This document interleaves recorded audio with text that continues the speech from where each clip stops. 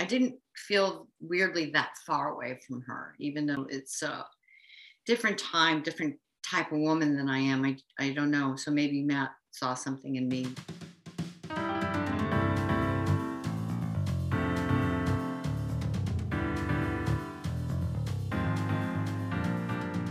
Mad Men, a term coined in the late 1950s to describe the advertising executives of Madison Avenue. They coined it. Welcome to They Coined It. Hey, Roberta. Hey, Dan. This is very serious. We got business to do. We do. Well, look, I'm excited because we're going to get to this fantabulous conversation with Talia Balsam, who plays Mona Sterling. So that alone it's enough to get someone a little off kilter, isn't it? I'm going to read you a quote, Dan, and you're going to see if you can guess who said this. Oh, he's like, I hate contests. Okay. Quote, okay, right off the bat, this is Talia Balsam's episode. She's so perfect and great to watch her. Nope, I said it wrong. She's so perfect and great to watch here. Love this scene top to tail, end quote. Who said that? Yeah. Oh, wow. That sounds like something that Matthew Weiner would have said on a DVD extra or something. That would be Dan Jasper from the blog Basket of Kisses in one of your episode roundup. What did you call those? Not so live blogging. Not so live blogging. Yeah, it was basically this. Bruno Kirby would say, I love when someone quotes me to me. Wow. Okay. So I did. They coined it. I said it, and I'll own it because that's a great quote. Dan would do these, what he called not so live blogging, where he would sit down a few years later and rewatch an episode and just like throw notes out there. It was great. It was, it was like a live stream of consciousness. Yeah. It was great. And I found that quote and I was like, and you've been saying that so consistently leading up to this conversation with her and ever since. And I had that. Never thought that. Didn't think back to that. I hadn't that wasn't stuck in my head at all. So I'm delighted by my own consistency on that. I know it was very consistent. And it was great because I had not watched this episode in years, as is going to continue being the case episode by episode, especially more and more as we go on. That's it. Right. So seriously, after season 3, I don't know. Don't spoil it for me. Yeah, my sister keeps spoiling things for me. I'm like, shh. She's like, but you, I'm like, I forget. My brain is like a sieve. Anyway, point is, I have since watched the episode and was really reminded, I spoke to her first, sort of yes, I kind of remember how great you were in this, but then I got to sit down and watch it. And then I go back and I see this quote and yes, I cannot argue. That's so funny. Yeah, it's great. It's great. She really was the one you've wanted to talk to the whole time. She's a treat. She is such a treat because, Roger and Mona get divorced. There's nothing about the character that says she must remain in the picture. She must remain in the story, right? Roger and Jane go off. We could certainly envision Mad Men, going in that direction. But we get, and periodically we don't get a ton of Mona Sterling. She's very sparsely in this season to begin with, but wow, she is. I love that we get to see her a lot more in this particular episode, and we get Roger's toast, which is about her, and that's wonderful too. That's right. Well, and it's a very, it's a very real and believable relationship that really starts here in this episode, in the grown-ups, which is Roger and Mona as respectful, collaborative exes, it's just completely viable and plausible. They are going to continue to be the parents of this brat. They've only got the one kid. Right. They have such, whatever that rapport they always had will continue. And they're never going to be best friends. I mean, it's just an interesting 1-2 punch, the 2 episodes where he reconnects with Joan a little bit. And actually, you've got Annabelle and Joan in one episode. And then you've got this one where you've got this connection with his ex-wife. Each of those are believable in their own different way. So, guys, we're breaking this episode up into 2 parts. You're going to hear our conversation with Talia Balsam. And then following that, we're going to have our conversation of the grown-ups, as we typically do. And in that conversation, you'll hear us. We'll talk a little bit about this episode title and the grown-ups and sort of what it refers to, many, many different things. And with regard to the character of Mona Sterling, she's, in a way, the apex of that. Of that. She is the grown-up, like left and right. She is a 360-degree embodiment of what we're talking about. She's a grown up to Margaret, her daughter, in this intense time. She's a grown up with Roger. She's a grown up. She has to be the better person with Jane. You know, she's constantly put upon to be above it all, which is, of course, a very grown up attribute, and she's great at it. And that's probably why I was so enamored with her from the beginning. She's not just great at it. She is just a natural at it. She's that mom that you, as the kid of that mom, can't imagine was ever a kid herself, because she embodies so much grown-uppiness, right? She just is that. She is grace. She is decisions. She is power. The kids today call it adulting. She's That's good at right. adulting, but which I hate. I'll never use that phrase, but I hear it all the time. And that's fair. And it's like she feels like someone who never had to try to adult. She just was a grown-up. Totally. Yeah. So we get to talk to Talia, and she's wonderful, and you guys will hear the whole conversation and hopefully enjoy it as much as we did, because she was fantabulous. So enjoy, guys. I'm very happy to be on here with you. It's really great to meet you. Thank you. Pleasure. Talk about something that, I actually just revisited the one episode you were talking about. So it's, I forgot how when you put it on, how you all of a sudden just, even with the theme music, you're just like, Yeah. you're in an entire universe with that show. It very much ages well. Some of it reads a little different, but there's no looking at it now and not getting immersed. You're just as in. Good job, guys. It's just wonderful. Well, I just redid, when Sopranos was on, I watched it once a week, on Sunday. So I just did a deep dive during pandemic, which is, and that was also amazing to kind of revisit. Yeah. And I'd like to revisit Mad Men the same way. I haven't done the deep dive, 5-year dive. Right. No, I think the quality survives. These things that are such high quality, it's being, whatever we're calling it, new golden age or new high watermark or whatever for TV is real. It's a real thing. I think that all the streaming and all the outlets for storytelling is just phenomenal, which is probably a good way to start talking about Within and what you're doing around Tribeca and your new film. Yes. Well, it's I guess you'd call it a short, and it was made during the pandemic. So talk about like, somebody throwing you a lovely bone to kind of have something else to,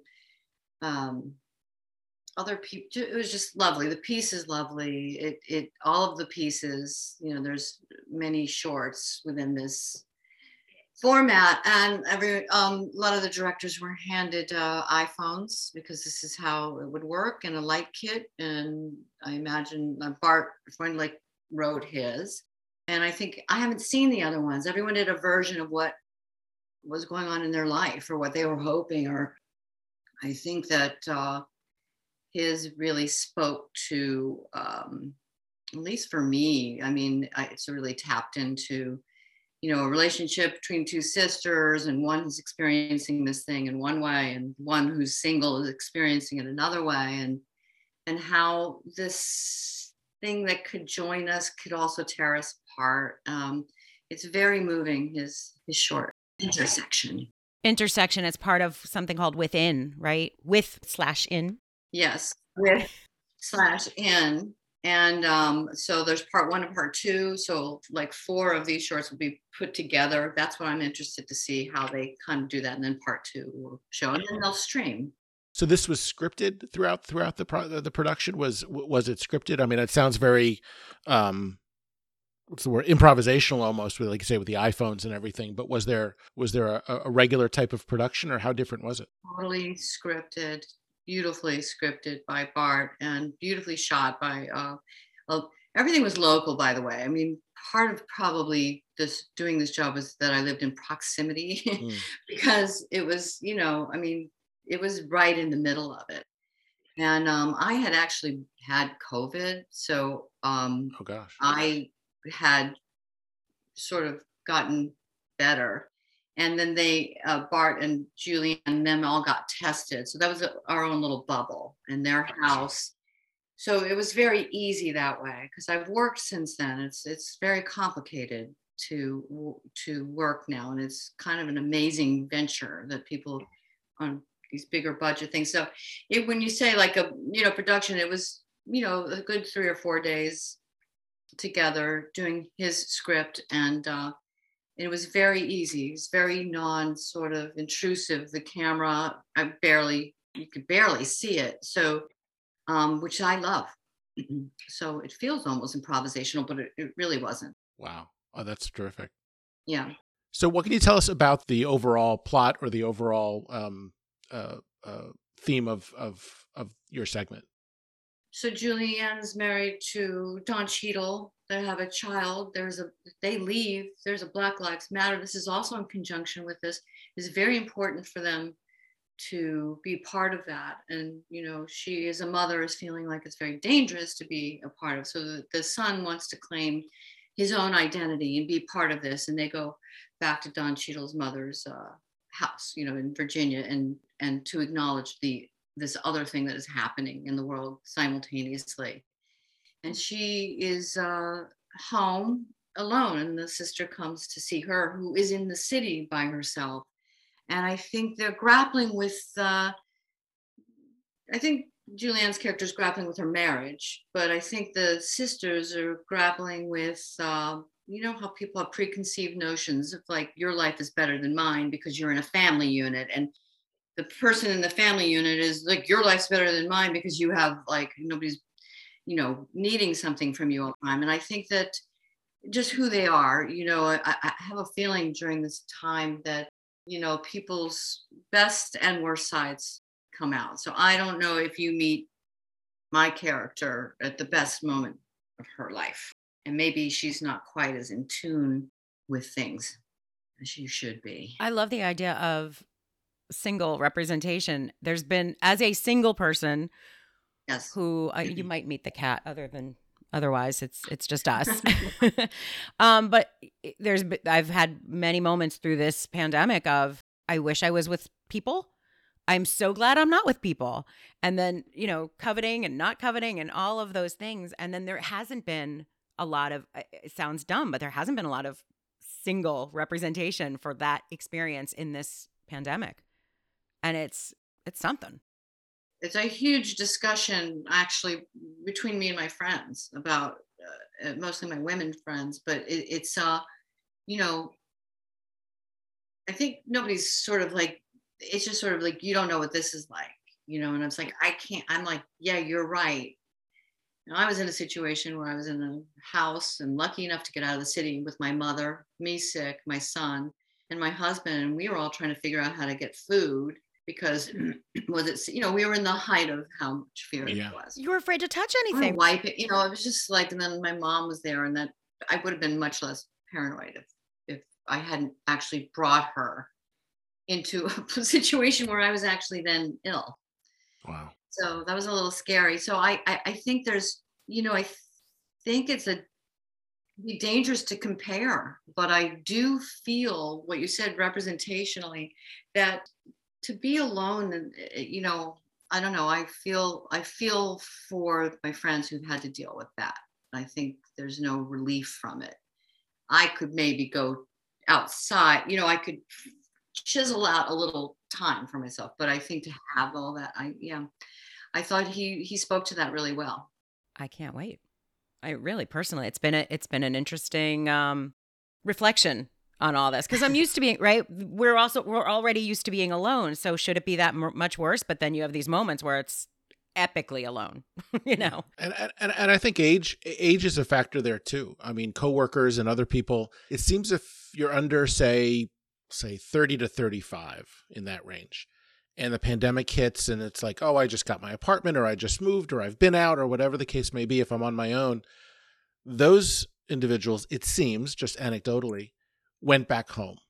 So the number of coworkers and folks that I might know who are single were going back home during this time, you know, right up to that age. If you were a little bit on the older side, if you were up to say 40 or 35 or 40, you had perhaps either more resources or more whatever, money included, to stay put. Well, you know, if you were on your own. And there's that interesting sort of dynamic of that decision to go home, you know, back to your folks if they could take you in.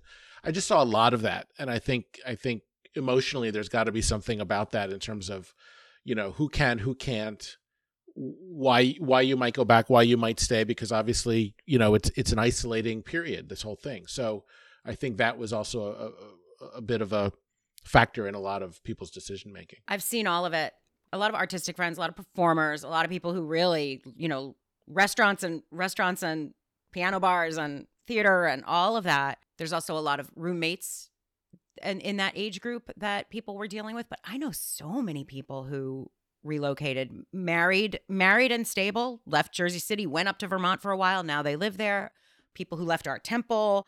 And then a lot of younger people too. Some of them who just stayed put in the city. They're all now trying to get better apartments because now that's happening. Yeah, real estate. Right. Maybe. Exactly. For sure. Just a ton of relocation across the board. Yeah, I mean, I had every generation here with me. My son, who then didn't go back to school, you know, like dealing with that. But I also think it was a great gift for my son and my mother to spend time together that they never would have had. Totally. And to see, you know, what, you know, my son Harry, really see what he was made of. If he could maintain his creative, he went music downstairs. But so we were very lucky. But a lot of also friends here have had to get rid of their offices, get rid of, like, just boom, you know, shut it down, make it smaller. And there's something to be said for that. Yeah.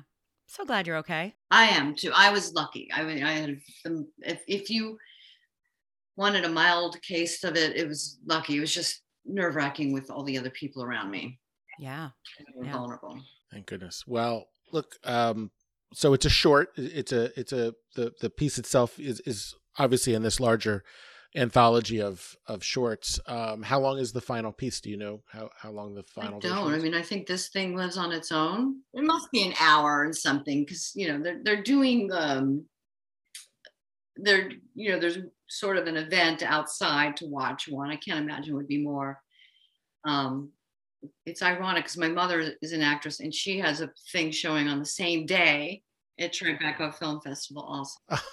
That's phenomenal. Oh, that's awesome. I haven't done anything in how long? A year? You know, like, right. Oh my gosh. Yeah, it's cool. Can you tell the audience, the listeners, who your mother is? My mother is an actress named Joyce Van Patten, who people will know from a certain generation or current. I mean, she's always been very current. So. I fully remember her. Yeah. It's the little difference in our ages. Dan doesn't. I fully remember her. Always. I know the name, but I don't have. Dad, check it out because it's pretty good. And then in this webisode she's doing she's amazing in it. And my father was an actor named Martin Balsam. Again, of course, generationally. Well, see, 12 Angry Men is like my all-time fan. You know, classic movie, my go-to. So that's exactly the Foreman, absolutely. And but yeah, my other relationship would be with your uncle, because 8 is Enough was, you know, always playing somewhere on a TV. So me and some friends just had this long talk about Diana Hyland. Nobody remembers that it was before Betty Buckley, but I remember that whole thing. I mean, I am that age. I remember every 100%. Bit of it. John Travolta and whole. That was very sad. It was incredibly tragic. Mm-hmm. It was wildly tragic. Anyway, that's awesome that she's working, and that's fantastic. Yeah. It's amazing. It's fantastic. It's amazing. Wonderful. Well, I sometimes get out to Tribeca each year. To see something or other or what might be there. So I'll try and see if there's a way to watch. Because look, an hour with Talia Balsam and Don Cheadle and Julianne Moore sounds like not a any bad kind of film. The time of my life. You can also just stream it the next day. Oh, that's good too. Well, thank you for sharing that. I'm glad we can. Thank you for talking about it. We're proud of it. Yeah. No, we're delighted. It sounds phenomenal. And frankly, I just think the process of getting films made during this crazy period is fascinating. Not just the rules and the restrictions, but how it creates more creativity of ways to get things done. It's because I did do another job on a much a bigger budget, but a lot more people, and that was a tribute to. I mean, it was not easy. I have to say, something that should have taken 4 or 5 days took weeks because of the testing and what the job I was on. It was very conscientious. They have to be. So, but it was not easy. My sister-in-law works in food television production. It's a world. I mean, between food that you can't touch, you can't eat, and then the people and the testing and it's tough. It is tough. What's funny, when that clip of Tom Cruise got released of him yelling at everybody, and I really felt like there was almost 50% of Tom Cruise is kind of going off again, but then the other half was sort of like, which I kind of fell into, which was, no, guys, he kind of has a point. Like, yeah,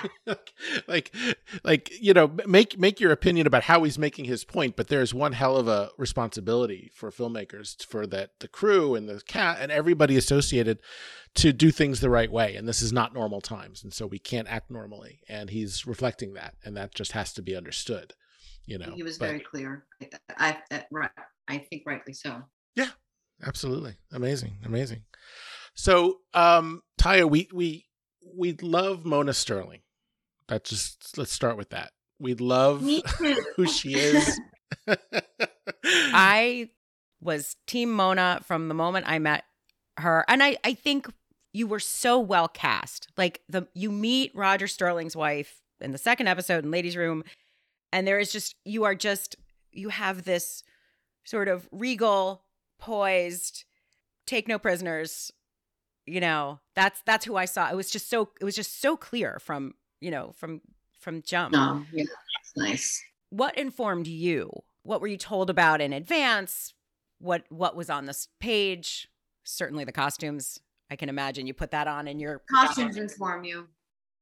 I mean, if you watch it, I see sort of morphing throughout, but it's so sparse laid out. But it's mostly the writing and the costumes inform you. I think Matt hired me. I don't think he had to tell me that much. I think it's all on the page. I didn't feel weirdly that far away from her, even though it's a different time, different type of woman than I am. I don't know. So maybe Matt saw something in me but it's really informed by the writing. As Roberta said, we meet the character pretty early in the series, but we already know who Roger is a little bit by then. Enough to know that this is a very strong personality. Yes. An amusing, entertaining personality, that's kind of sucks all the energy, in any room that he's in, which is great because John that's made for him.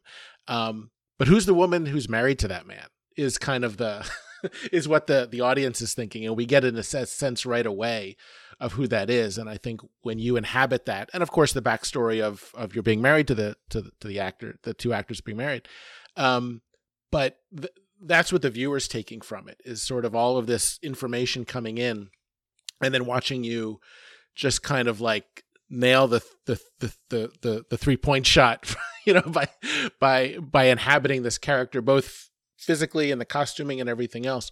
But the performance is just, who this woman is, and you see who this woman is. And we watch you inhabit this character.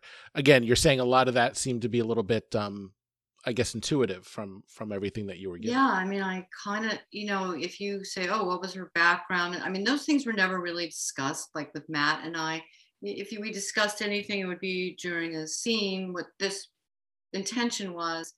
But, I would have to verify with Matt. I mean, I had ideas about Mona. I thought she came from money. I thought that money was important to her, but I didn't think she was desperate enough to cling on, but I think she's also traditional and stayed in a marriage, regardless of, you could call it old fashioned or forward thinking of what that person is up to, that kind of very separate in a lot of ways, and that connected. I think the connection just with John and I also being,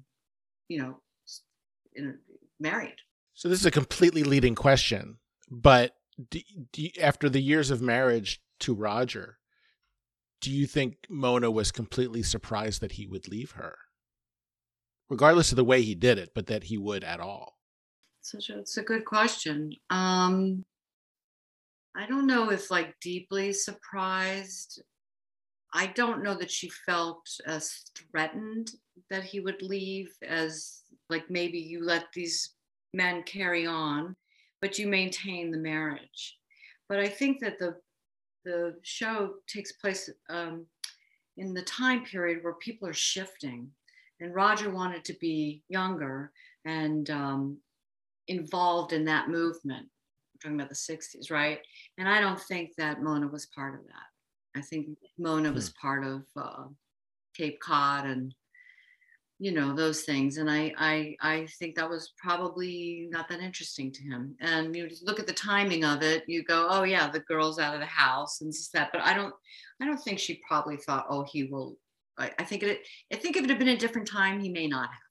A previous time In history. I just think that there was it was so exciting. I mean, as a child, even my memories of what was going on in the world and Woodstock, even though it was sort of, in my young mind, I actually really, when I think about the character I associate most with would be the daughter, Is it Sally? Yeah. Yeah. I'm always those were the things. And I was so if I was an adult, that's what I would want to be moving towards, especially if I was aging. So, but you realize you're out of time too. So, yeah. But I think that she's also very cognizant of his insecurities. For sure. Well, I keep thinking of that line as you're talking, and it comes later in the series where she said, I thought you left me because I got older, but you left me because you got older. No, I mean, I think she's... Which ties up a lot of the whole thing for the two of them. I don't think she needs to dwell on her own insecurities too much. I was just going to say, it's not that a person would not have insecurities, but you don't get... Mona's dealing with her stuff. Yeah. This is a you problem. Mm-hmm. This is not a me problem. Right. It's also, I think, very sort of modern of her. Or maybe she's in therapy. And jumping ahead a little, because when we see how Mona moves on, again, it's in fits and starts, right? It's sporadically, but you have this air of contentment in your relationship with Roger that I guess it evolves, but again, we don't see every piece of that evolution. Was there anything to the development of that? Was that something that was always in the script as things went on? Every time you intersected again with the show, that's where the character was, or was there some sort of discussion as to how Mona would carry on?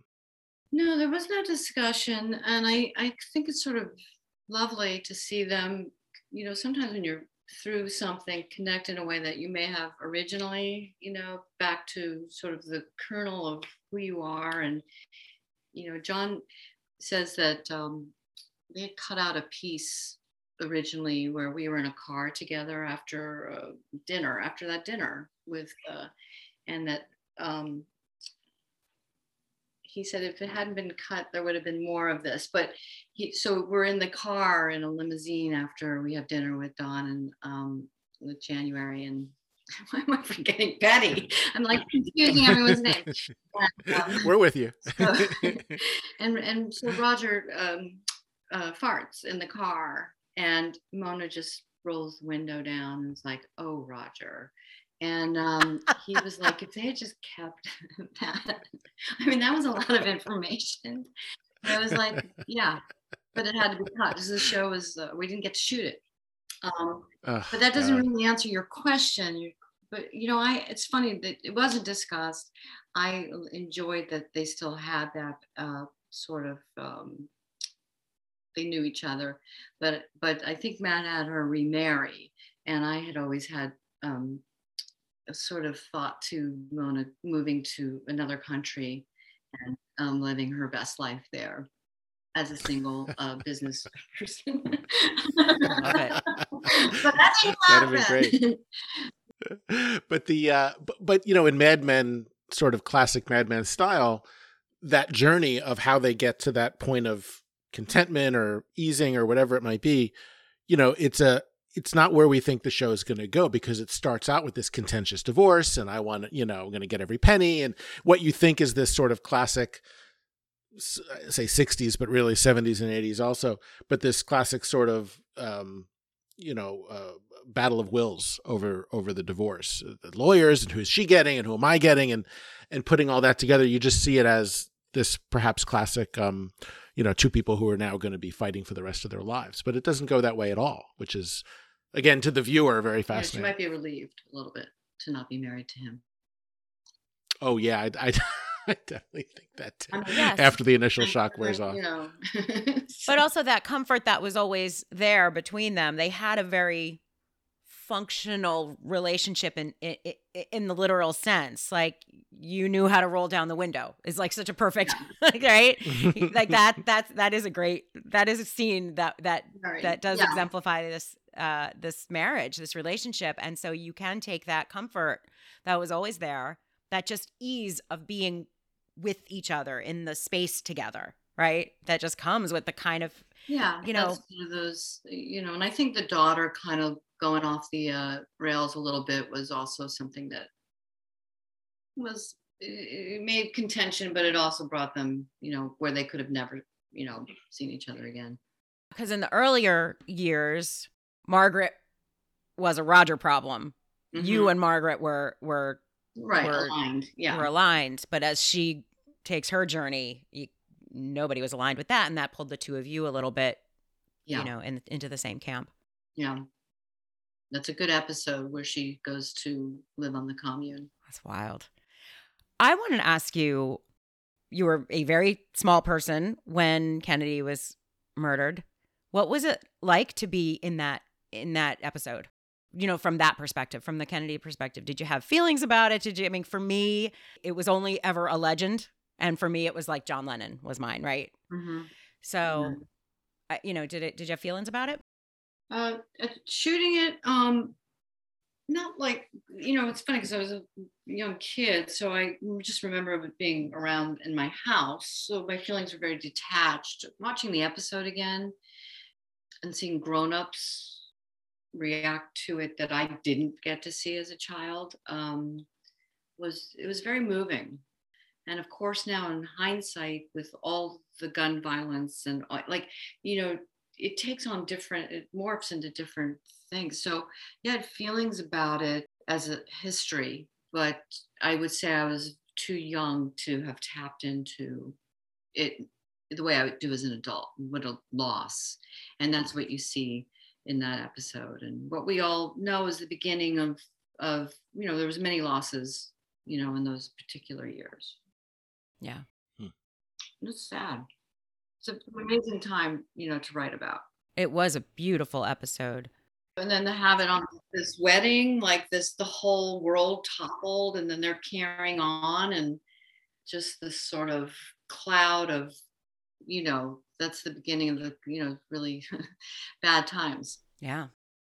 Well, I remember in interviews, Matt would say, if the day before the Kennedy assassination, the biggest thing in your life was that you were getting a divorce, the day after the Kennedy assassination, the biggest thing in your life would still be that you were getting a divorce, which is obviously what Betty and Don are going through at that time.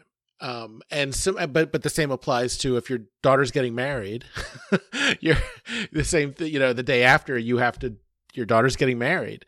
And so I thought it was almost like that's the keystone for the way it all gets handled by everybody, is that everyone's dealing with their own stuff, but this huge event takes place that impacts everything else. But life has to go on in some it might be macabre, it might be desperate, whatever way it goes on, but life goes on. And I thought that was kind of the one of the geniuses of how he handled it, because it's so true to people's lives and it's so true to the characters. And I think that was really, I think it's the only episode you're in for season 3, as it turns out, but it's probably one of the most prominent performances of yours in that character for the whole series. And I just, what was your recollection of that shoot or that experience for that episode in particular? Because I think Mona kind of gets a little bit of a spotlight in a way that she doesn't in other episodes. I agree. I was always thrilled. At first, I was thrilled. It was Barbet Schroeder directed that. He was a great director. Loved that scene in the bedroom with the daughter. I just was like, oh yes, because sometimes it was less than or whatever, and always good. But I was, and I remember shooting it going, usually when you're shooting something, you're like, oh, this isn't, I just remember thinking this is gold. Like I was like, oh, I'm in a good wheelhouse. I'm in safe hands. This scene, like, just because she went to India doesn't mean she's not an idiot. Like these lines, just come out and you're like, there's, just to feel like, oh, you will succeed doing this because, as I'll always say this, because the writing's so good. And then it's featured so well, and it was I agree with you. I think it was important, to see also that character is sort of in charge, like, I don't know, it explained a lot to me. I am constantly fascinated with the fact that the episode about JFK was called The Grown-Ups.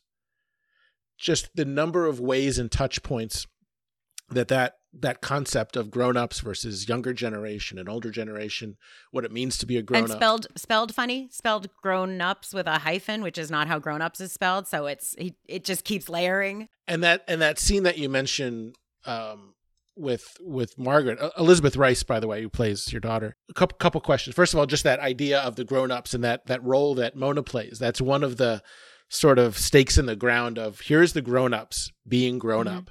Or saying we're going to get through this in whatever way they need to in the moment, right? Which is very prominent and part of your character. But also I'm interested in the relationship that you had with Elizabeth, just as actors, because again, you were both recurring characters. You weren't in every episode, but when you each were on screen, it was meaningful. There was consequences to whatever those parts were in those episodes. So what was the relationship? I'd love to know. And that was probably one of the longer scenes that you had together, but what can you tell us about that in terms of how you guys had to either bond or get together or reconnect each time? How did that go? Yeah, it's a funny, because I was just saying that whole thing where you just brought up and like, go to your room, like you're a little girl, but you're that's right. Get your shit together. It seems harsh. And Jane does the same thing also in the episode, by the way. She, pouts and storms out. And then the grown-ups end up on the phone together.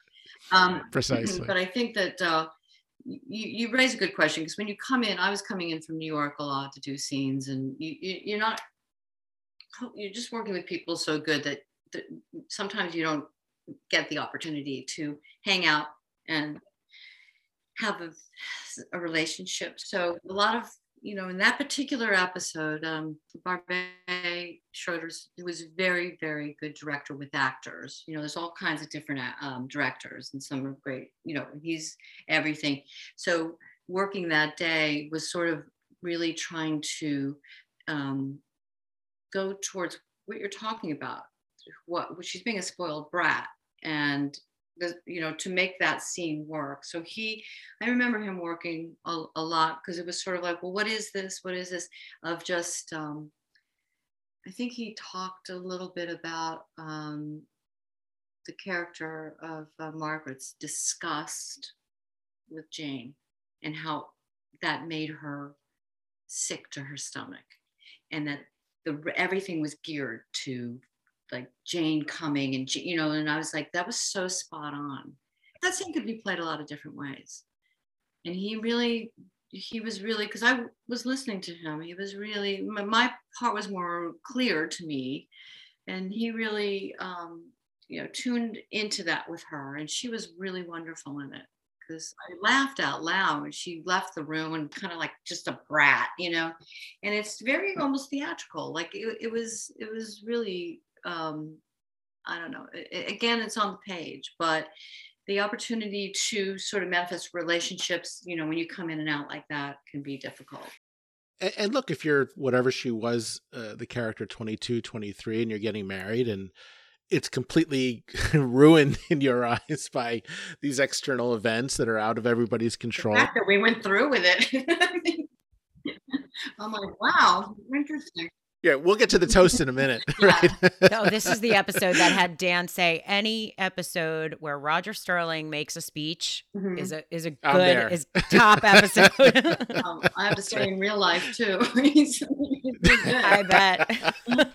I wanted to say something about that episode also, which I didn't get the first time I saw it, was the subtlety of Jon Hamm and January. When you said they're getting divorced, I was like, actually, I think that event, I'm not the actor and it was the catalyst, but just the way that you see him catching on to her indifference, just watching that show alone, I don't remember the preamble to it, but it was so subtle and so informative, like, and then that the event happens, and like you said, maybe it did push her this way.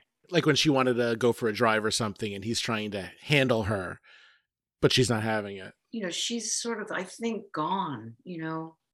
Yeah. And we talk about actually on the podcast, how many things in Betty's internal process are either clicking in a different direction or changing in some way, where things are falling into place for her that had never dawned on her before.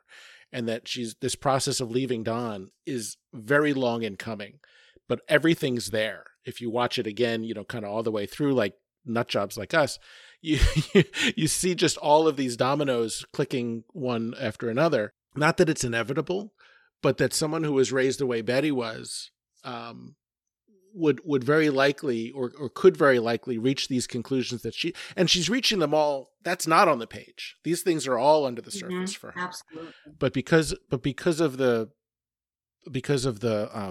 things that happen, whether it's learning about Don infidelity and what she thought and the way she was raised and all of these things, by the time we get to, you know, late 1963, she's kind of had it. Mm-hmm. She's really had it. And all that's left is for something to snap, for that last thread to be pulled. And there's a number of final threads, but they're all there at this point. You're so right. I think seeing the Sterling's marriage end the way it ends was one more thing that informs her. That's just totally, you know? Yeah. It's funny. Right. Sometimes we compare Trudy Campbell to Betty, but I'm now thinking she's really a junior Mona. Like, I mean, yeah. Even visually, right? Like Alison Brie could be your sister. Well, thank you. I consider that a compliment. Or my daughter, I'm not sure. But yes, you're right. I mean, sort of the role of wife is a very... And she's got that poise again that you have, that sort of stately, like, this is who wife is. Where Betty has a different version of wife. Betty has it's more subservient. It's more, radiate. It's more romanticized. It's radiate sunshine. That is your job. Yeah. And then she gets over that. But that's interesting because we see Trudy in a number of instances where things are dawning on her as to just who the person that she's married to is, and that she's not happy with, where she has to turn the other cheek is probably the wrong phrase, but steel herself for, okay, this is what you're dealing with. And I think Mona's probably, we catch up with Mona years after she's already gone through that. So we're seeing the result or the evolution of that person in a way. So that's a really interesting way to look at it. And then by time, Roger leaves and Jane and everything else, it's kind of, there's so much water under the bridge at that point. I think the generation difference also of informing the time that Roger was in the war, I think that there was probably a little less outside influences. And the expectations they create. Yeah. Right? I mean, they created this sort of real 1950s expectation, right? Right. Which is Betty, effectively. Wow, all these women are married to a bunch of nudniks. Yeah, go stack it up. Well, we always say for a show called Mad Men, it's really about the women. It is really about the misogyny, right? And I was my mom's generation, they had a lot to say about the show, and they were like, I would never, spot on, and never go back there. Like, and you're like, wow, it affects your, self sort of knowledge in that you just like, how do you feel when somebody's doing that and it's accepted, and you just take it, and the effects of that on a woman, or in The Office, or anything, Christina Hendricks, like trying to move ahead, and yeah, so he caught that. Yeah, really bad men. So. No, without question. I think, and again, the show handles these different characters so deftly by respecting each character individually and the decisions that they make as individuals. So, you mentioned Christina and, her character Joan. She has to make a decision at that point. What do I do? They go out to dinner after he rapes her. It's just, and so these are things that they're not just individual decisions, although they are that, but they exist within a context of what was expected and what society and everything else. I mean, you can kind of get highfalutin about it, but there's reasons behind each decision someone makes, and it's complex. And a lot of it is under the surface that we have to infer, but it's what makes the show so great. It's also what sets Mad Men apart is it doesn't take the TV route. It doesn't take Joan that day decides to leave him. It doesn't take, season 1, Betty finds out, Betty gets a phone bill, and then she sees something, and then she says nothing. And she just keeps saying nothing. She spends like a year saying nothing. It's about really people. And I think also the great thing, sometimes I'll watch television, I'll like, all those characters have the same voice. They all have the same, they're saying the same, and these are very specific. I mentioned a couple times on the podcast that I think it was Tilda Swinton who won the Academy Award for Michael Clayton, right? It's one of my favorite movies. And it's one of the best written movies there is. And what she said once during an interview, she said, was asking why the movie's been so well received and critics and blah, blah, blah. And she said, because every character in this story, it's as if they were written by a different writer. And I'm like, whoa, that's really fascinating to think about, and I think Mad Men has a lot of that. No, I think that it gets lost in a lot of things we're doing. And then it's just like, oh, that's the wife part, that's this part, but the wife part sounds like the single girl part. And you can hear it, if you can. Yeah, because it's a single voice writing it.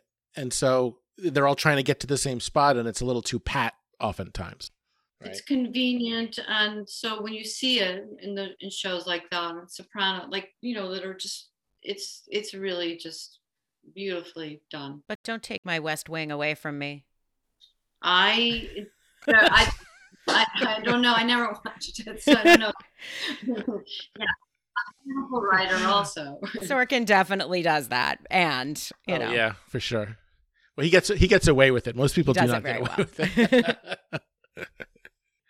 So I'm curious. So the pilot for Mad Men was shot well before the series was picked up and before they started running season 1, from a full production standpoint, as the story goes.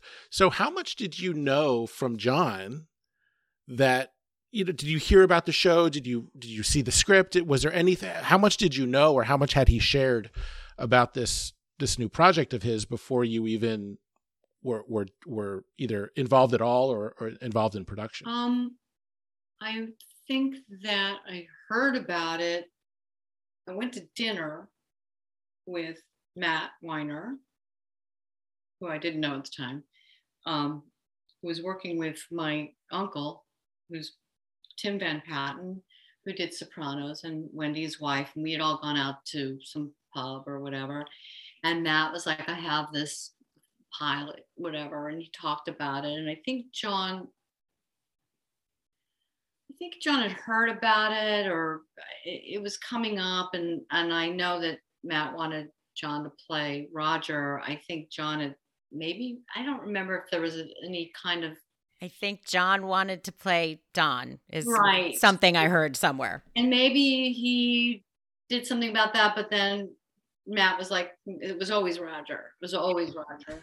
And I can't remember when that happened, but but that night Matt said, but there's a part for you in this thing that wasn't made yet. And I was like, oh, wow. Well, I was like, okay. Whatever. Call me when you need it, right? I mean, right. Call me when you're ready to do something. In my life, you just hear things, but I let them go too. And but I kind of was like, well, why does he? And I realized for years and years and years I had auditioned for Sopranos, and I remember, this is such a good actor thing, because I remember, like, I knew I just would go in the room because I just was like, I like the material, I had nothing to do. I'll go read for it, but I'll never get it. And I've been reading for Sopranos since the pilot. And wild. Weird story though, Matt was always in the room later on when he was on it. And I was like, oh, that's why he knew you. He clocked me. Yeah. I didn't know it. Ah. Right. It wasn't a random No, it wasn't thing. Random, because I was like, I didn't understand it. And so I was like, I said to my agent, I go, well, look, if this thing comes up, Matt Weiner was like saying, there might be this part of the wife and this and that. And my agent's like, oh, you mean like a Talia Balsam type, right? And I was like, no, I mean, he was so disbelieving of it, my old agent. And so not that far-fetched. I mean, come on. That's they great. believe me. And anyway, they made this beautiful pilot. They shot in New York, and I remember John being like, this is great, because our kid, we were in New York, raising our kid in New York, and it sold, and then they were moving to LA. But these things all did happen. He did offer me the part, which was highly unusual, because at least in the few years, I don't know, in the last few years, no one ever got offered a part on the show. Everyone had to read, which I get. So I was like, well, I don't know, because I was in New York, whatever, but it was a great match. And so then I would fly to LA and do that and happily, but it was circuitous. Like, I don't really know how it happened. If I'd read for it, I probably wouldn't have gotten it. It was already happening before. It was happening around me. And, great. Yeah. So, I mean, I felt like, oh, I was this paranoid, like, oh, you're doing this part because you're John's wife. You're like, no, Matt was very aware of me prior to all this, but I didn't know it. It all worked out. It was really, couldn't tell you what a happy part of my life that was. Yeah. That's awesome. Well, as fans, that's great to hear. We love hearing that it was a great experience and that it was just as, amazing to do. Thank you so much, Talia. You've been absolutely wonderful and generous and just phenomenal, which frankly we expected you to be for this discussion. We've been one out of two. We've been looking forward to this, and we've been fortunate enough, frankly, to speak with a few cast members for this podcast. It's just been, it seems that it's a real community that, everyone goes their separate ways, of course, and to the four corners, but everybody has such fond memories of this show. We hope that's universally true. We wouldn't want to think otherwise, but as fans, it's brilliant to get a little insight from the actors. And you've been just absolutely phenomenal with this. And on behalf of all of our fans and listeners who are as deeply emotional about the show as we are, it's wonderful to hear your experience and take on the character and your journey with the show. So thank you so much for joining us today. Thank you for having me. Really a pleasure. Really wonderful to be with you. Oh, she's wonderful. So good. So good. Right? Told you guys. She's the best. We had such a great time. And like I said, she's a pro in every conceivable way. It's in her blood and it's in her bones, quite literally. And who doesn't love that? She's stellar. So thank you for hanging with us. We will see you next week for our full discussion of The Grown-Ups. And that'll be great too.